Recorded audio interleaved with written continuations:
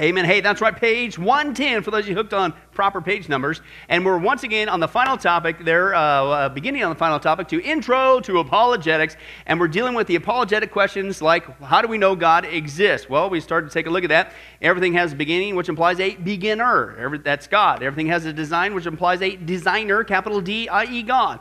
What about evolution? They said there is no God. It's a random chance. No, I don't think so. Boy, did we go down deep on that or what? Anybody still mentally scarred? Yeah, that was a good one. I had fun on that one. What about where'd this moral law come from? We know inherently it's wrong to murder and steal. Where'd that come from? Well, we created the moral image of God. That's evidence of his existence. Well, what about the Bible? Isn't that just whooped up by man? No, it's not. It came from God. We saw that. What about evil and suffering? If God's so loving, why is that? And we dealt with that extensively. Hey, is Jesus really the Son of God? And did Jesus really rise from the dead? We dealt with that extensively on both those. And now we make it to the final one, the final big old skeptical question that people have all their different opinions on, but only one is right. And that is, what is the meaning of life? Now, I don't know about you guys, but you guys, you my testimony, I don't know if you're in the same similar situation I was in. Boy, I was searching for the meaning of life, right? And I was doing all the things that the world said you need to do to fill that hole in your heart, right? And this is what we're going to get into this study, right? All the wrong paths. Anybody ever been down that route? They say, hey, if you're going to have a meaningful life and get rid of that hole in your heart and have purpose and value, you just need to get a good education, or you need a lot of money, or you need to have relationships, or you need to please yourself. Anybody ever try that route? Yeah, it's bankrupt, isn't it? And that's what we're going to get into, okay? And I don't know about you, but right when I got saved, literally the moment when I cried out to Jesus, I was laughing and crying at the same time. Partly because I literally heard this voice as I'm literally crying out to Jesus and saying, Jesus, would you please forgive me? All of a sudden this voice goes in my ear, and it's just, do you realize if you do this, you're going to have to walk away from everything you know, right? And I had built up this whole facade of being this great, intellectual, philosophical, New Age teacher who knew it all in life and great mind, intelligentsia, and blah, blah, blah, right? And it's like, and anyway, so whether it's Satan, demon, whatever, it's just like, you got to be kidding me. So I'm laughing because I'm going, you sneaky booger. Even while I am crying out to Jesus, you're still trying one last time to keep me from coming to him. And what blew me away was I couldn't believe it. Just like, God, I tried my best to run so hard away from you. And I used the word, you romanced me down. You tracked me down.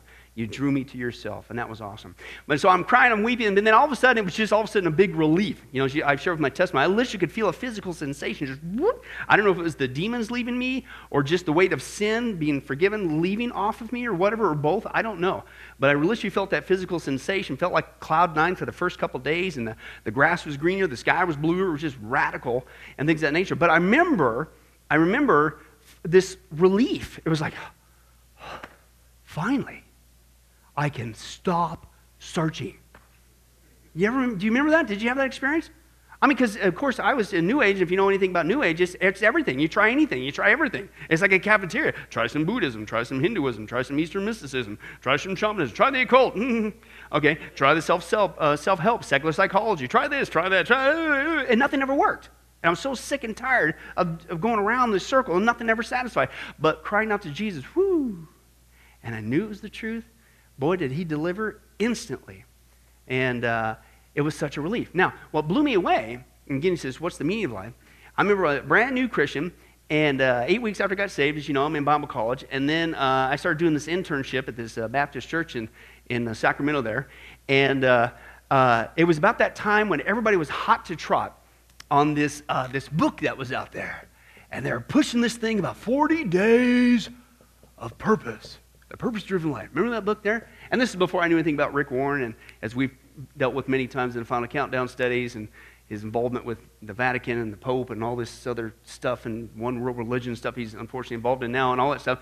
But anyway, I didn't know squat about this book or something, but they were just pushing us this, hey, we're all going to do this journey together. We're on this 40 days, and I'm sitting there as a brand new Christian. Part of me was going like, hey, you weasel, you just got saved. Like you know better than these people who have been saved for 9,322 years. Did you think that when you first walked into a church? Yeah, I did, right? But I was blown away because I'm going, are you serious? It's really going to take you 40 days to figure out your purpose? What?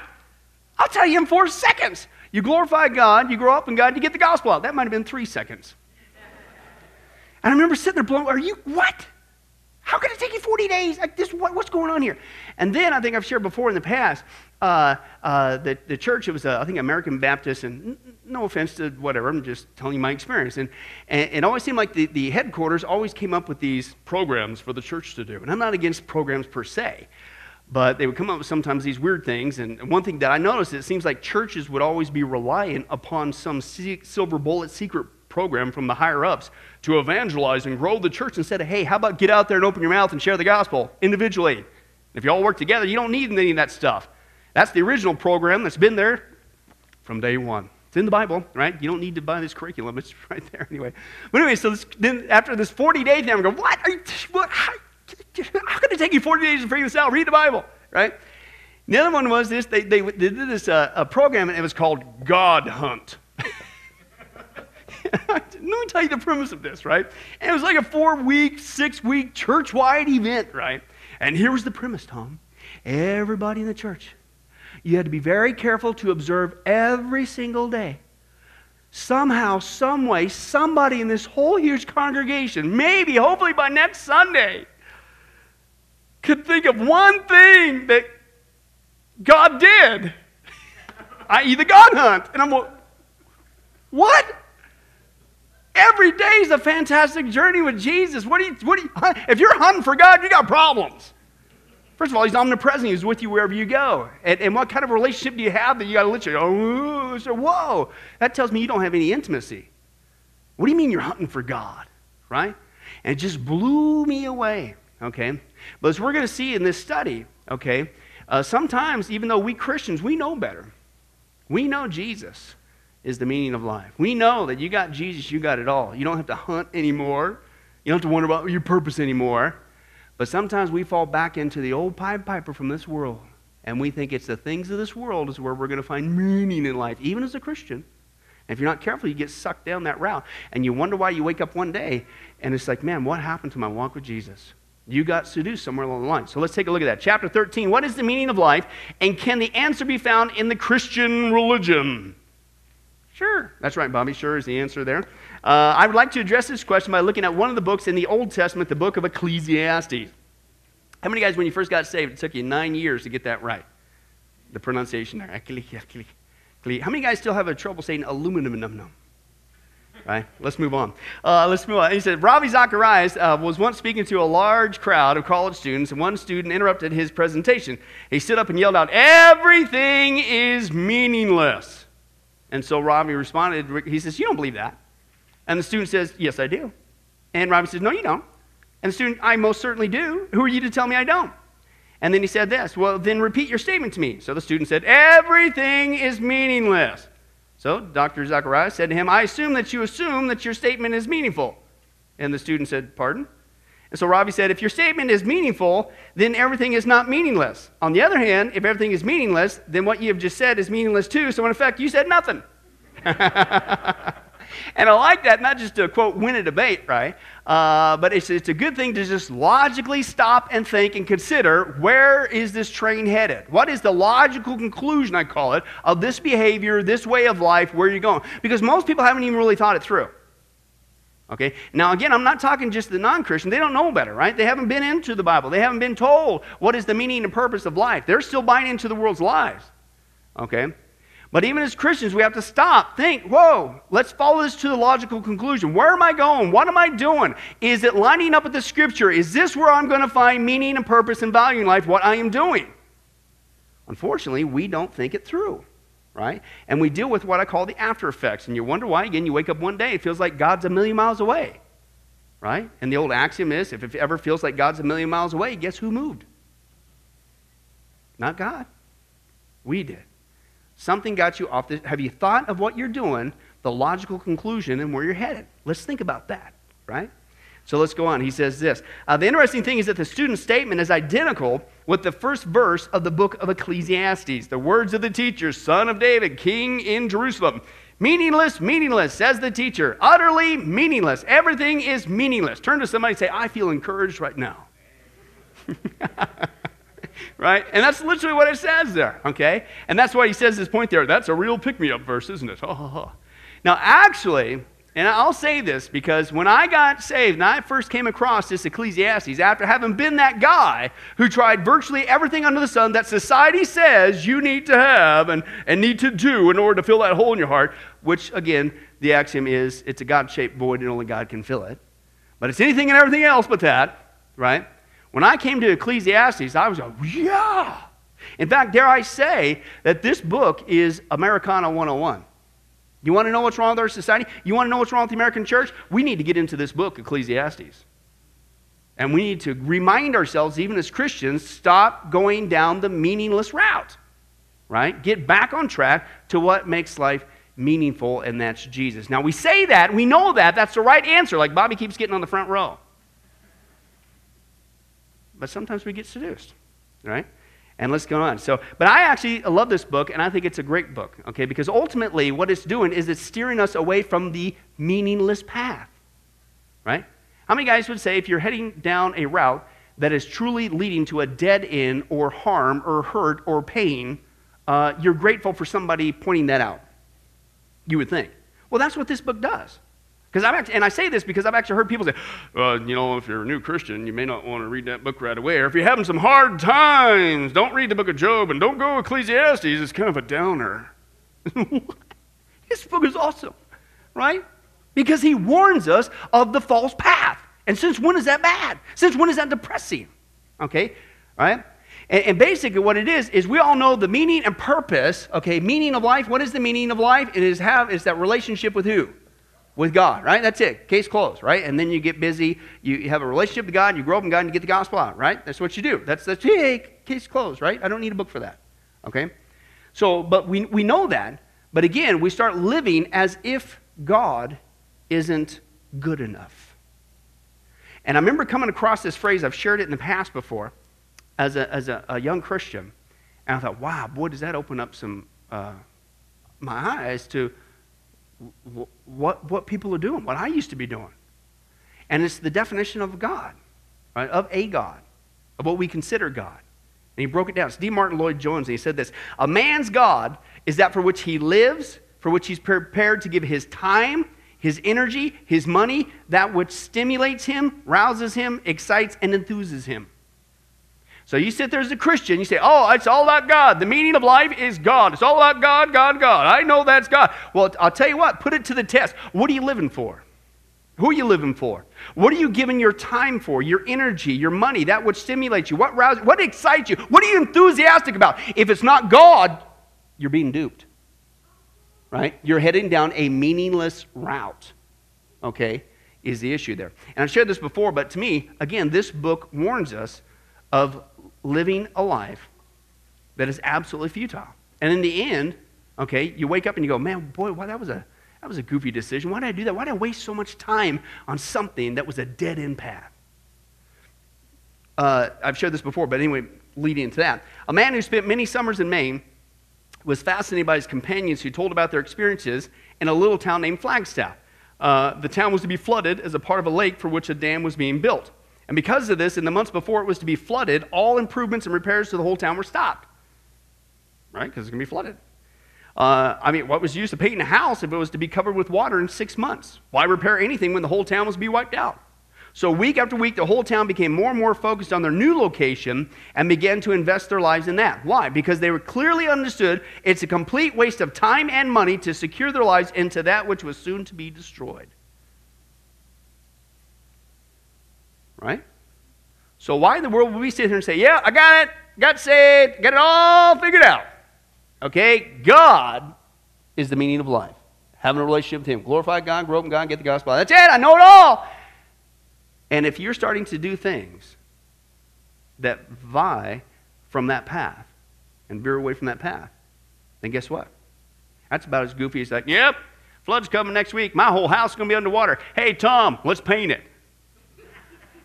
Right? That wouldn't just be goofy. What a waste of resources, right? And the scripture says, hey, listen, this is our life here on earth. Praise God, we're going to heaven. But it's a short life. It's a wisp. It's a vapor. It's here today. It's gone tomorrow, right? We just got this one little shot to say, hey, thank you, Jesus, for saving me. Thank you for showing me the meaning and purpose of life even before you get to heaven. It's awesome. Woo! I want to spend the rest of my time here, that which is meaningful, that will store up treasure in heaven, where moth and rust cannot destroy. right? And thieves can't break in and steal. I want my life to be purposeful by following the greatest purpose of all, God, right? But we don't do that. And we get tricked and fall in all these things that is just as goofy as like, why did you do that? Why did you go down that route? It has nothing to do with what is coming down the pike. Okay? But let's continue on. He says this, at times this book sounds incredibly pessimistic and depressing. However, if you read this book carefully, you'll see that the author has the answer to the question, what is the meaning of life? He's got the answer, but first he's going to discuss all the things that we think, key word there, think, will bring meaning and joy in our lives. Top of page 111. Ecclesiastes is a book about experimentation. Right? This is what I was doing before I got saved. I wanted to know why I was here. What is life all about? Why did my friend die in that car accident? I'm sitting there, I'm staring at his corpse in the casket. He had a busted neck. He was all bruised up. They tried their best with all the makeup they do on corpses and stuff, but it's still pretty messed up. And I'm staring at his corpse going, what's going to happen when I die? And that's what woke me up to spiritual things. But I had no answers. So I'm experimenting. And I started asking questions in my head. All right, what do you do? What's life all about? Where am I going to go? And I started to do what society said to do. I didn't go down the Christian route, again, if you guys know my testimony, because guess what the guys who said they were Christians, guess what they were doing, and gals, guess what they were doing on the weekends with me? Sinful, rotten, horrible things. And during the week, whenever we get our grubby hands on it, so to speak. Okay? And guess where they would go if they weren't too hungover? On Sundays. Church service. So when I got to this point and I'm staring at my friend's corpse in the casket and I'm starting to wake to spiritual things, do you think I was going to go down that route? No, because what was the loud message that they were sending to me, even though I don't ever verbally remember them ever telling me about Jesus? Christianity doesn't work. You're doing the same rotten things I'm doing. It must be meaningless. Now that's a stinger. So, yeah, no, Sunday we talk about, be ye holy as I'm holy, and the week before that we talk about not being hypocrites. And do you understand the importance of being holy by the Spirit of God? We can't do it in ourselves. I'm not saying we're perfect, but we need to be those godly witnesses because you never know when somebody's watching you. That coworker, that neighbor, that family member, and they're just waiting for you to mess up.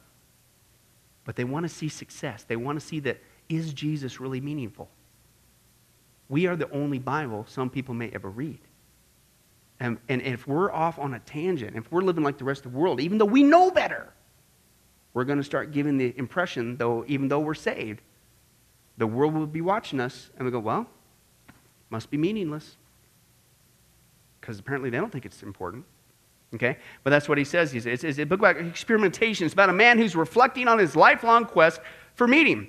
The teacher, the author of Ecclesiastes, an old man now, looks back over the years of his life and basically says, been there, done that, bought the t-shirt, wish I didn't, all that fun stuff. How many guys wish you had the wisdom now that you have now when you're 18? How many guys realize you'd probably be the president of the United States or something? I don't know, man, a millionaire, I don't know, whatever. But what? Can you believe that? That's just amazing. And that's what he's doing. So he's reflecting on his life, going, man, what a goober. I went through all this stuff. And when I was younger, boy, I thought it was this and that, and it wasn't that. Boy, do I know better now, right? That's what he's doing in the book, okay? He has experimented and tasted everything life has to offer. Now, he's going to break it down here in the study here real quick in this bullet list here, but then we're going to go into a lot of them in greater detail. But real quick, he's going to talk about in Ecclesiastes, here's all the meaningless paths. And the first one's on there, and boy, did I ever go down this route, because that's what society says, right? Life would be great if you only had money. You can't serve both God and money. Which one's your God? Okay, life and money. But the writer says, if I have had more than you could ever dream. Well, again, we'll get into this greater detail. Okay, but isn't that the biggest lie? Isn't that why people in our world today, this is what makes for a meaningful life, and we're running that crazy rat race, and we're doing all this stuff, and we're getting up in this, doing this, and killing ourselves, and doing this, and scrambling this, and getting this, and collecting that, and saving this, and scrambling for this, and doing that, and buying money. I just got to have money. That's what it is, there's money. And if only I had enough money, then life would be great. And I know nobody here ever thought that in their life. It's those weird people right over there, about 3 blocks that way. Yeah. Money. It's drilled in our heads from wee high. Okay. And he's going to come to the conclusion, listen, oh, by the way, Solomon, the writer of Ecclesiastes, he had a couple dollars. Richest man who ever lived in the world, in the history of mankind. And he's going to say, listen, I'm telling you, I've been there, done that. I'm reflecting back in life. Listen, I know that's what everybody says. And I experimented with that. I went down that route. I had more money than Warren Buffett and Bill Gates put together. I had it all. I made it look like those guys were penniless. And I'm telling you, that's not where it's at. In fact, if it's in the notes there, he mentions a phrase. He says, listen, boy, is this true or what? As goods increase, so do those who consume them. In other words, you get a raise that you said you desperately need to have. And I'm not against raises per se, but what happens to that raise? Pretty much gets eaten up, right? And we kind of live to that limit, right? But if that's where your hope is and your meaning and purpose and value, right, it just gets eaten up too, right? Rather, the scripture says, be content. Now, that's a word you don't see on a bumper sticker. Doesn't work good for the economy, does it? Because we got to keep on buying, right? Be content with what you have. Your pay, your life. Be content, right? Okay, why? Because in the middle of that, God is all you need. One of my favorite analogies to that is this one. A rich industrialist was disturbed to find this fisherman sitting lazily beside his boat. Don, this was not you. I know you're getting those fishing poles, but this is not you. And he says, or maybe it was you. Maybe it was you. Why aren't you out there fishing? The industrialist asked this fisherman out there. And so the fisherman said, well, because I caught enough fish for today. And so the rich man asked, well, why don't you catch more fish than you need? And the fisherman says, well, what would I do with them? And he came back with this impatient reply, well, you can earn more money. You can buy a better boat. You can go deeper and catch more fish. And you could purchase nylon nets and catch even more fish and make even more money. And so then you'd have a fleet of boats and be rich like me. And the fisherman said, well, so then what would I do? And then the industrialist said, well, you could sit down and enjoy life. And the fisherman replied, looking placidly out to sea, what do you think I'm doing now? Anybody starving here tonight? Again, I'm very glad that all of you have clothes on. And I take it you all have a place to lay your head tonight. What more do you need? Can't we be placid too? Isn't God enough? He's the meaning of life. You've got it through Jesus Christ. He gave it to you for free. Isn't it enough? But no. If I just had money. And see, what did he say? A man's God, okay, is that for what? That which he lives, which he's prepared to give his time, his energy, that which stimulates his, rouses him, excites him, and enthuses him. If it's money, then that's your God. Right? That's what you're living for. That's what you think has the most meaning in life. And that's what we have to be careful of. Okay, but he says money. Okay, he says, listen, I had more than I could dream. I'm reflecting back. We'll get into that greater detail. That's not where it's at. Wisdom and education. All right? He was not only the richest man in the world, he was what? Smartest man in the world. We'll get to that in just a second. Fame and power more than anyone before me. Because we all know it's working out great for those Hollywood people. I mean, they're on the news all the time. They're making movies. They're getting exposure. They got these red carpet events, and their lives are absolutely horrid. How many divorces on you, with all due respect? How many divorces you got going on now? Right? How many are secretly filing for bankruptcy? Right? How many guys, it's a complete facade? How many guys are hooked on drugs now? How many guys are completely depressed? How many guys are contemplating suicide? On and on it goes. And these are our idols? That's meaningless. You can have wealth and fame. That's not where it's at. Okay? Fun. I've done it all. Hey, how many hangovers do we have to have before we realize, hey, probably not the best thing to do. All right, next weekend. Let's try it again. Right? Right? It's what? How many times? We'll get into that great detail. Accomplishments, right? Ditto. Relationships. I've had more relationships than you can possibly imagine. Now, be careful of married folks. I heard that nervous laughter. And my wife's on the front row, and tomorrow's our anniversary. I better be careful. But relationships, as good as they are, they're good, not against them, obviously. I got one, okay? But you know what? Ultimately, that's not where it's at. Because your spouse can't take place of God, okay? One guy said this, I couldn't resist. He said, this woman awakes during the night to find that her husband's not in bed. So she puts on her robe, she goes downstairs to look for him, and sure enough, she finds him sitting at the kitchen table. He's got a cup of coffee running in his hand, right in front of him there. And she notices that he's deep in thought, and he's just staring at the wall. And her heart is touched, and she watches him wipe a tear from his eye, and he takes another sip of coffee there. And so she whispers as she steps in the room, she goes, "What's the matter, dear? Why are you down here at this time of night?"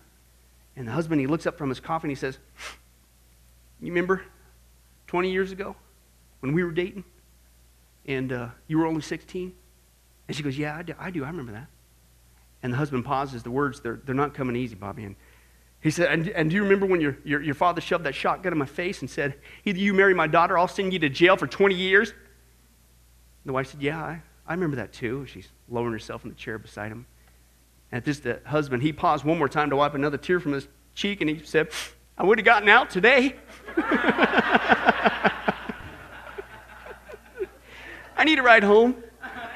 Anybody take me up on it? No, seriously. But hey, there's truth in that, right? I mean, I'm not against marriage, not against relationships, but did you ever go down that route prior to Jesus? You only had that perfect relationship. What's the phrase society puts in our head? Soulmate. If I can only find this soulmate, then my life will be meaningful and happy. Listen. First of all, do it God's way. As we saw in the last few sermons, don't commit fornication, cohabitation. Do it God's way. He'll bless that. And marriage is a blessing. But ultimately, deep down in your heart, only God can fill that God-shaped void because he's the meaning of life. Okay, that's just icing on the cake, but you got to keep God's center in that. Okay, that's what he says. He has experienced is your first blank there. Bobby, I'll give you a piece of gum because we made it to that first blank. Right? He has experienced all these things we think are supposed to bring meaning and happiness. And where do we get those ideas from? It's from the Bible. No, it's not, Joey. What are you talking about?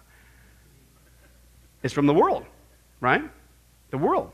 All these things that we think is going to bring happiness, okay? Here is his report in a nutshell. It is empty. It is all what? Meaningless. Don't fall for it. Again, why is that bad? He's warning us. Don't go down this route. Don't go down this route. Don't go down this route. That's not bad. I want to know. How many guys hate learning things the hard way? How many guys, even though you hate that, you still do it? Right? And he's trying to save us from doing that, okay? And he says he's not saying these things are unimportant, okay? But that all these things, especially in abundance, will ultimately leave you empty. Leave you empty is your blank there. The Irish writer Oscar Wilde once said, "In this world there are two great tragedies. One is not getting what you want, and the other one is getting it." Did you ever get that thing that you so desperately knew that you had to have, and this is it? If I can only get this thing and that, then man, life is great. The next day it was like, right? That trip or that raise or that relationship or that thing or that doodad or that thing you, right? And that's what he says there. Most people are desperately searching for meaning, peace, and joy, but they're trying to find it in the wrong places. And again, that's what why is this a bad book? This is not a depressing book. Yeah, thank you for giving me a heads up. Don't go down this wrong place. Okay? Before we look at the author of Ecclesiastes says about the meaning of life, let's look at the question. Here we go. What does not bring meaning, peace, and joy in life? And of course, there's a couple dogs down there. It says, "I've got the bull. I got the bone, the big yard. I know I should be happy." And you know why, Tom? His problem is he's barking up the wrong tree. Hey, it was rough trying to come up with that. Let's move on. Next page. I would be happy. Here's the first lie. Here's the first lie. Who hasn't fallen for this one? Right? Because they drill this baby in our heads. I would be happy if I were more educated. Huh? Right. Educated is your blank there, right? How many guys are so educated that you're kind of dangerous? Right? So dangerous you still haven't learned how to take out the trash. You know that? You done that? Have you ever met somebody who's so educated that they are dangerous? Right? Is somebody so educated that it's just like this gobbledygook speak? Oh, the hypostatic for the thing of the deal, the news, and I'm the smosh. What? How about just saying you're going to Walmart? Why do you got to use all these big, giant, flowery, what? Who are you trying to impress here? But have you write that? And that's what we're talking about with the intelligentsia of the evolution crowd, right? Scripture says they turned away from God. They know the evidence of God's existence and design, but they what? They became fools. You think you're so wise? Oh, being fool. You literally have turned away from God on purpose. You're willingly ignorant, dumb on purpose, with all your brains and stuff like that. Now, again, he's not against education. We'll see that in a bit. But if you think that a degree is going to provide, ultimately, that meaning and purpose and value in life, you're headed for a big heartache as well as a large debt. All right, so let's move on. Many people throughout history have felt that knowledge is the key to a meaningful and peaceful and joyful life. Well, what about education, wisdom, and knowledge? Well, most believe the book of Ecclesiastes was written by, or at least about King Solomon of Israel. Let's take a look at how wise, educated, and smart King Solomon was according to the Bible. Here's what we read. God gave Solomon wisdom and very great insight and a breadth of understanding as measureless as the sand on the seashore. Solomon's wisdom was greater than the wisdom of all the men of the East and greater than all the wisdom of Egypt. He was wiser than any other guy. How many guys would say this is the last guy you want to play chess with? Right? Why? It literally said, wiser than any other man. This is the God. This is the pinnacle. And this is why it's a good example, because how many people have fallen for this lie? Okay, yeah, you say that money's not where it's at, right? But, you know, maybe it didn't work out for that guy who was a millionaire, but I bet you if you had 5 million, it'd be okay, right? Or now a million. Remember, a million used to be the thing. If I only had $1 million, hey, forget that. It's up to $1 billion, right? Now we got billionaires coming out of here, right? It's same. And this is what I like, because in the example of this guy speaks with authority, right? Because he's not just talking, I got them. Nobody was richer, not just in my day, in the history of mankind. Nobody had more money than me. And I'm telling you, that's not where it's at. And it's the same thing when it comes here. Listen, I don't care. Degrees, all this, how many degrees, how many doctors do you want? You want a doctor? Pick a card, any card, what do you want? How many do you want? I knew more than anybody ever in the history of humanity. Einstein, Hawking, put them together, I'll whoop them. With my brain tied behind my butt. Right. You know, this guy, he's at the pinnacle. So therefore, he speaks with authority. He says, it's not right. And it goes on, he says, men of all nations came to listen to Solomon's wisdom, sent by all the kings of the world who had heard of his wisdom. Right? Everybody came to this guy, and this is pre-Google. Right? Everybody traveled to get something. Whoa, this guy, he's alive in our day. Whoa. So what's he say about education and wisdom? Well, here's what he says. Ecclesiastes 1, 12 through 13. I, the teacher, was king over Israel in Jerusalem. I devoted myself to study and to explore by wisdom all that was done under the heaven. How much? All. All right? I did it. Okay? I went down that route. I experimented. Is this where life's all about? Is this it? Is this where I'm going to find out? I'm going to have that peace and joy. That hole in my heart's going to be gone and everything on the head. Yeah, what'd you find out? Surely knowledge and wisdom of the ages, the wonders of science hold the key to meaning and true happiness. Here's a synopsis. I've seen all the things that are done under the sun. All of them are meaningless. A chasing after the wind. How many guys got literally so bored growing up? That was one of the things you did. Hey, Chuck, what are you doing today? Oh, not much. Let's go chase some wind. My Monopoly board's broke. You know, there's nothing else to do. Let's go chase wind. What? Chasing wind. How many guys say that's kind of a futile thing to do? And that's his point, chasing wind. How many guys realize that you're never going to catch it in a bottle? You got close once, give it up for joy. All right, I'll give you a piece of gum, you crazy guy. All right, let's move on. It's meaningless. Chasing after wind. This most futile thing you could do. What? Trying to think that if I just have the best, perfect, most degrees, more than anybody, that's where it's at. No, I don't think so. For with much wisdom comes much what? Sorrow. The more knowledge, the more grief. In fact, I believe he also makes another statement. The writing of many books, there is no end. Right? Okay? More knowledge, there is more grief. Why? Because have you guys noticed that the more knowledge you learn about this world is kind of messed up? Right? It's like, how many times do I have to learn that before I realize, hey, the world's kind of messed up? How much grief do I need to invite my brain? Ravi Zacharias, he actually said this. He says, who can explain a mother heartlessly drowning her 2 young children to perpetuate an ill-fated love affair?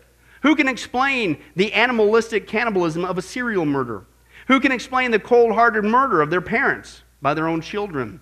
Who can explain the brutal beating and killing of a little 2-year-old boy at the hands of a 10-year-old and 12-year-old in England? Who can explain the dreadful crimes of at least 2 teenage girls in Ontario who were tortured, raped, and mutilated while the sister of one of the victims watched and videotaped it for their later viewing pleasure? Who can explain the honorable killings of Fulton, California, when a handful of Ivy League-bound students bludgeoned one of their classmates to death and then calmly left for a New Year's Eve party? Who can explain the ripping open of a woman's body to wrench the child from her womb and kidnap it? The list seems endless and sickening. It's obvious that the answers, based on the assumptions of society, can neither explain nor solve this malady.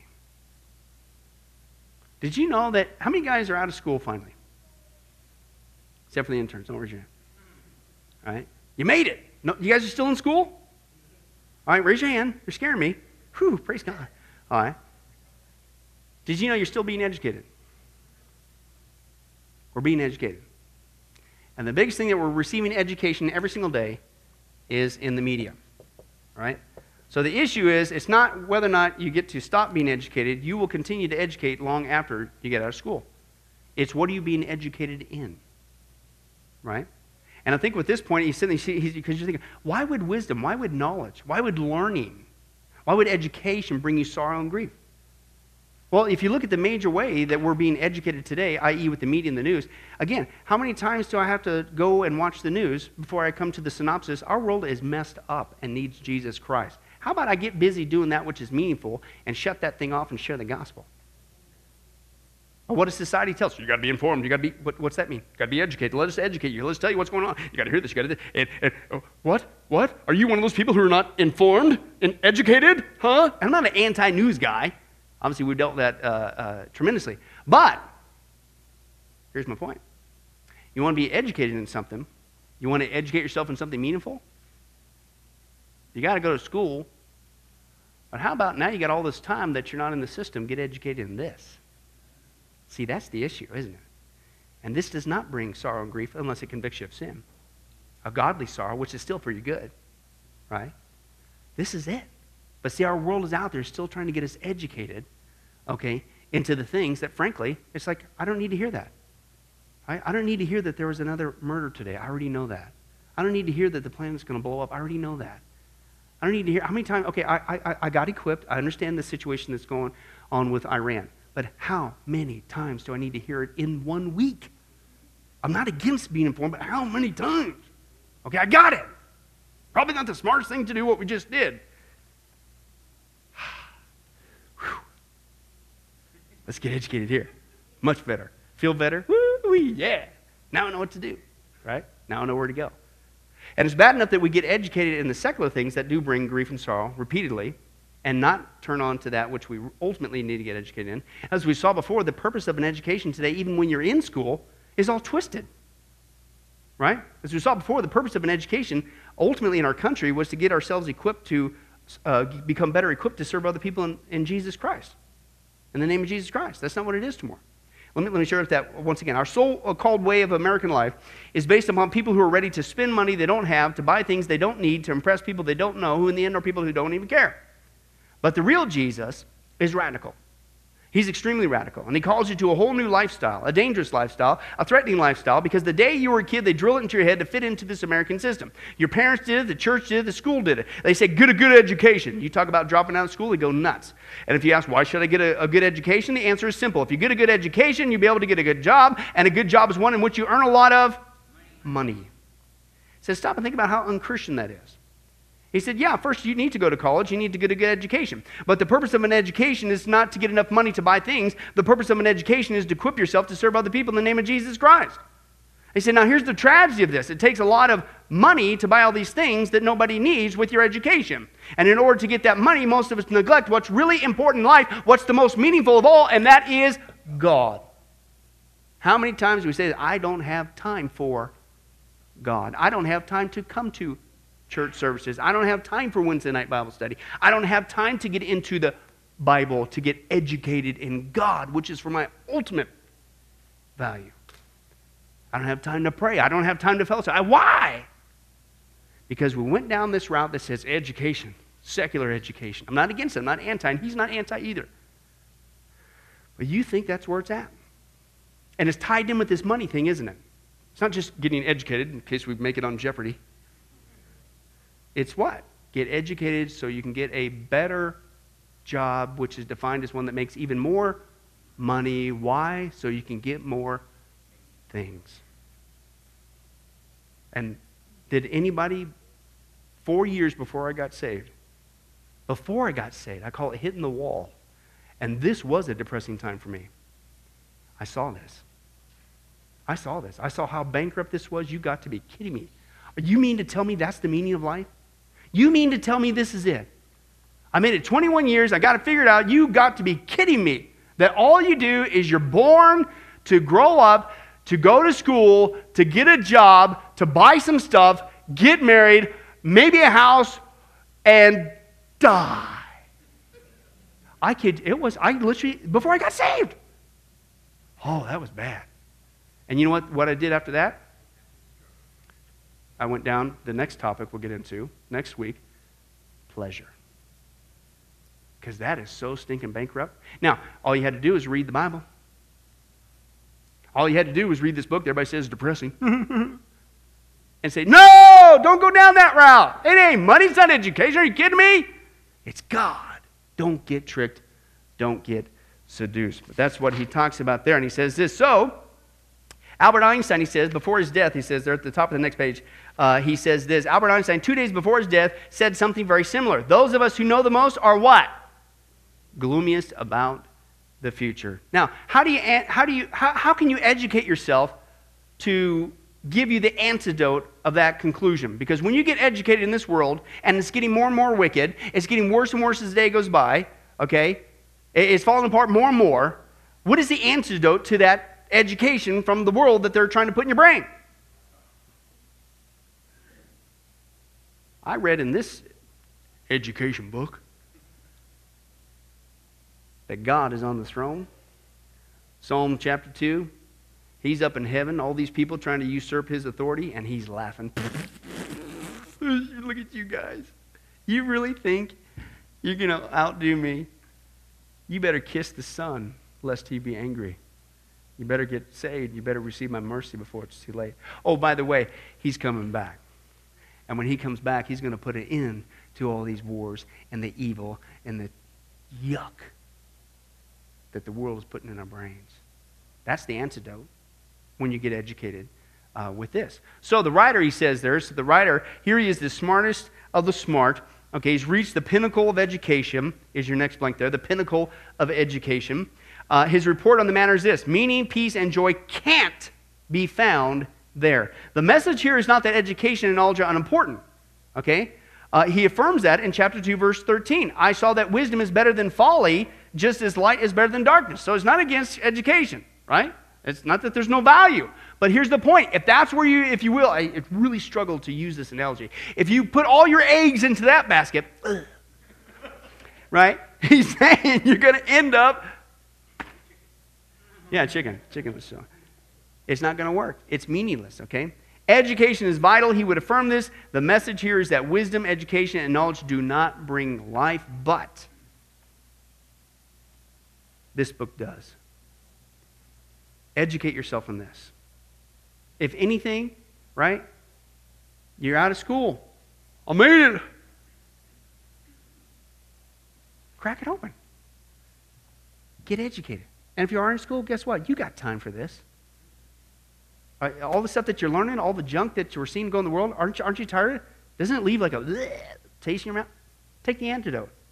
Get educated here. This is awesome. This is the ultimate chill pill. Woohoo! Right? Get it here in the Bible. If you would just take the time. It's there the whole time. Isn't that ironic? We're running frantic. We're going crazy. We go, the world's going to blow. Woo!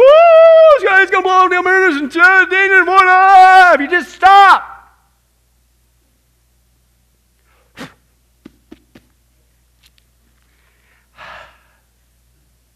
But see, that's what the enemy doesn't want us to do.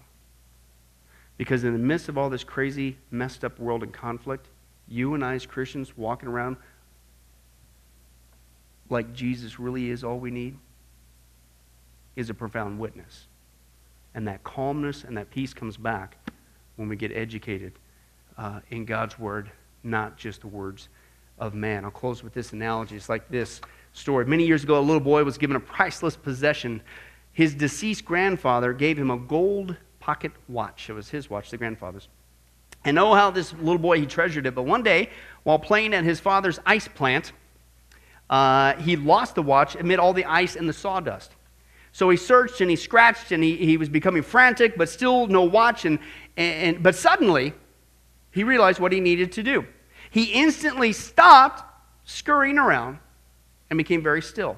And suddenly, in the silence, he heard the watch ticking. Right? And so in the same way, God has given each of us a priceless gift of joy in Jesus.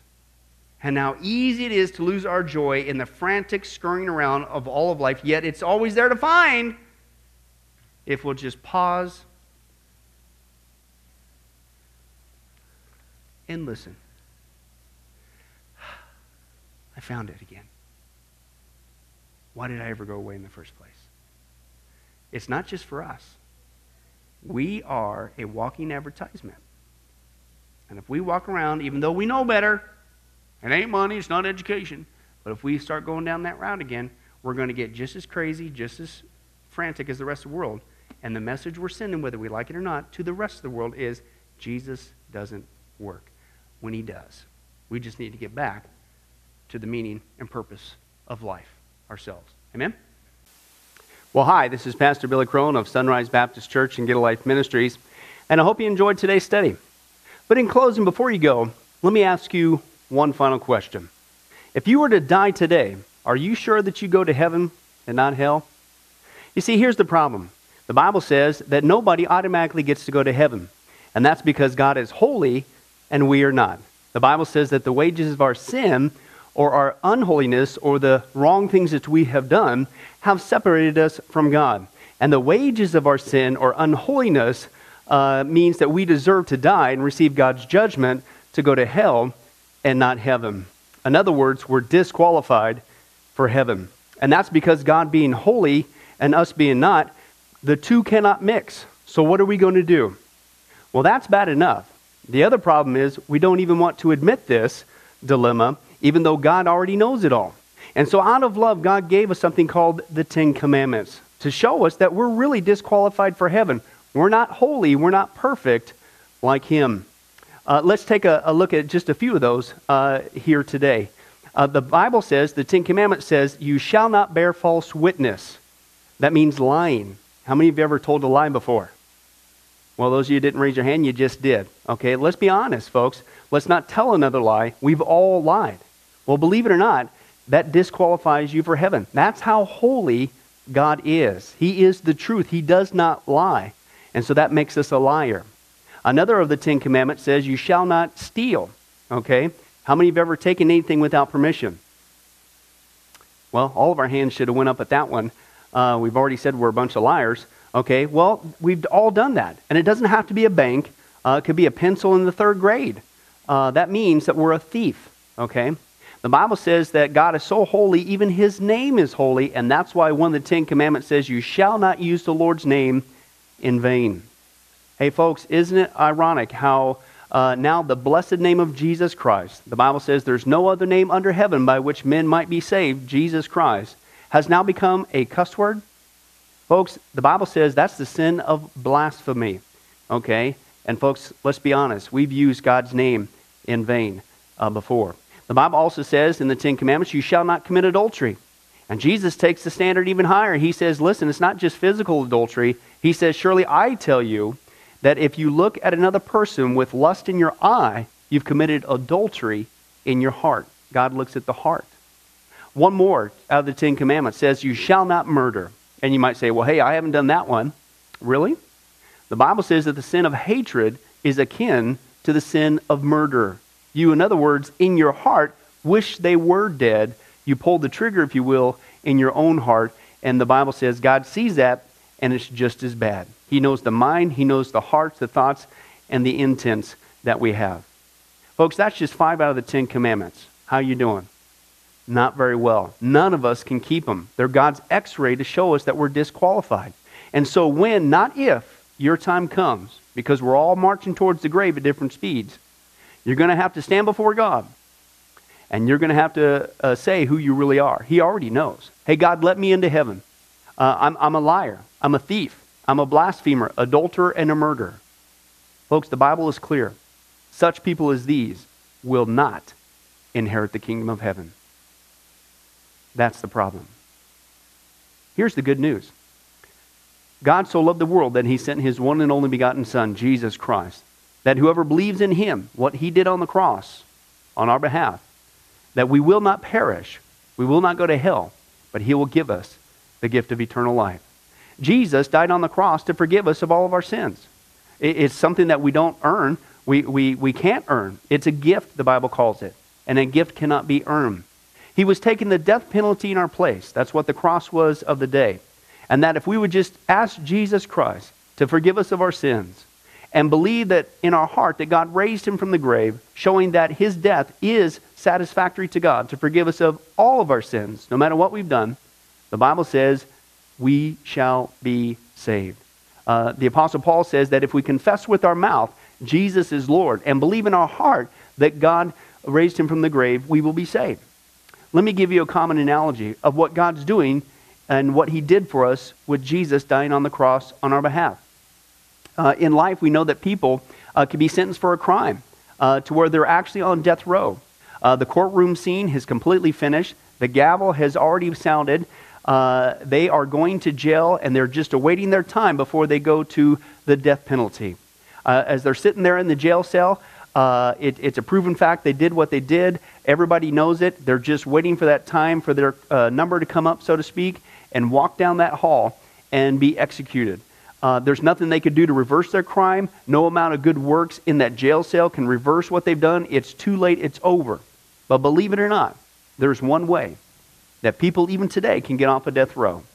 And that's if the one in authority, the governor, if he were to, out of mercy and kindness, nothing that the person did, because they don't earn it and they don't deserve it, and they can't earn it, if he would grant them what's called a pardon, out of the kindness of his heart, he has the authority to grant them a pardon and absolve them completely of their crimes against the state. And did you know that there's actually been people that this has happened to, that the governor, out of mercy, has granted them a pardon as a gift, and they've gone down to the jail cell and handed that person, extended it through the bars, here, I'm granting you a pardon. If you would just receive it, you can go free right now. And did you know that there's actually been people who've said, no, I don't want your pardon. And so what happened is of their own doing, even though they had a way out, they still had to go to the death penalty. Folks, can I tell you something? That's what God did for us with Jesus dying on the cross. He sent his Son to take the death penalty in our place. God has the authority to grant us through Jesus a complete pardon. And every day that you're still alive, God is extending to you spiritually this pardon. But a pardon does you no good unless you reach out and receive it by faith. Won't you do that today? Won't you call upon the name of Jesus Christ? Ask him to forgive you of all of your sins, to trust in his work on the cross to pardon us from all of our crimes, our sins against God. God loves you. He wants a relationship with you. But there's only one way to heaven. It's Jesus. There's only one way to get off of death row. It's through the cross of Jesus Christ. Won't you do that right now? Well, this has been Pastor Billy Crone of Sunrise Baptist Church and Get a Life Ministries. And if there's anything that we can do for you, please don't hesitate to contact us. Our number, our information will come up here on the screen shortly. And if there's anything we could do for you, please don't hesitate to let us know. Thank you for joining us. And remember, I hope to see you in heaven. God bless. Thank you for watching this presentation from Sunrise Baptist Church. If you would like to send us a letter or any other kind of postage, you can reach us at 1780 Betty Lane, Las Vegas, Nevada, 89156. For more information, you can give us a call at 702-452-8599 or email us at bcrone@getalifemedia.com, or you can visit our website at www.getalifemedia.com. Billy Crone and this ministry can also be found on Facebook and Twitter. Join us for services at www.sunriselv.com.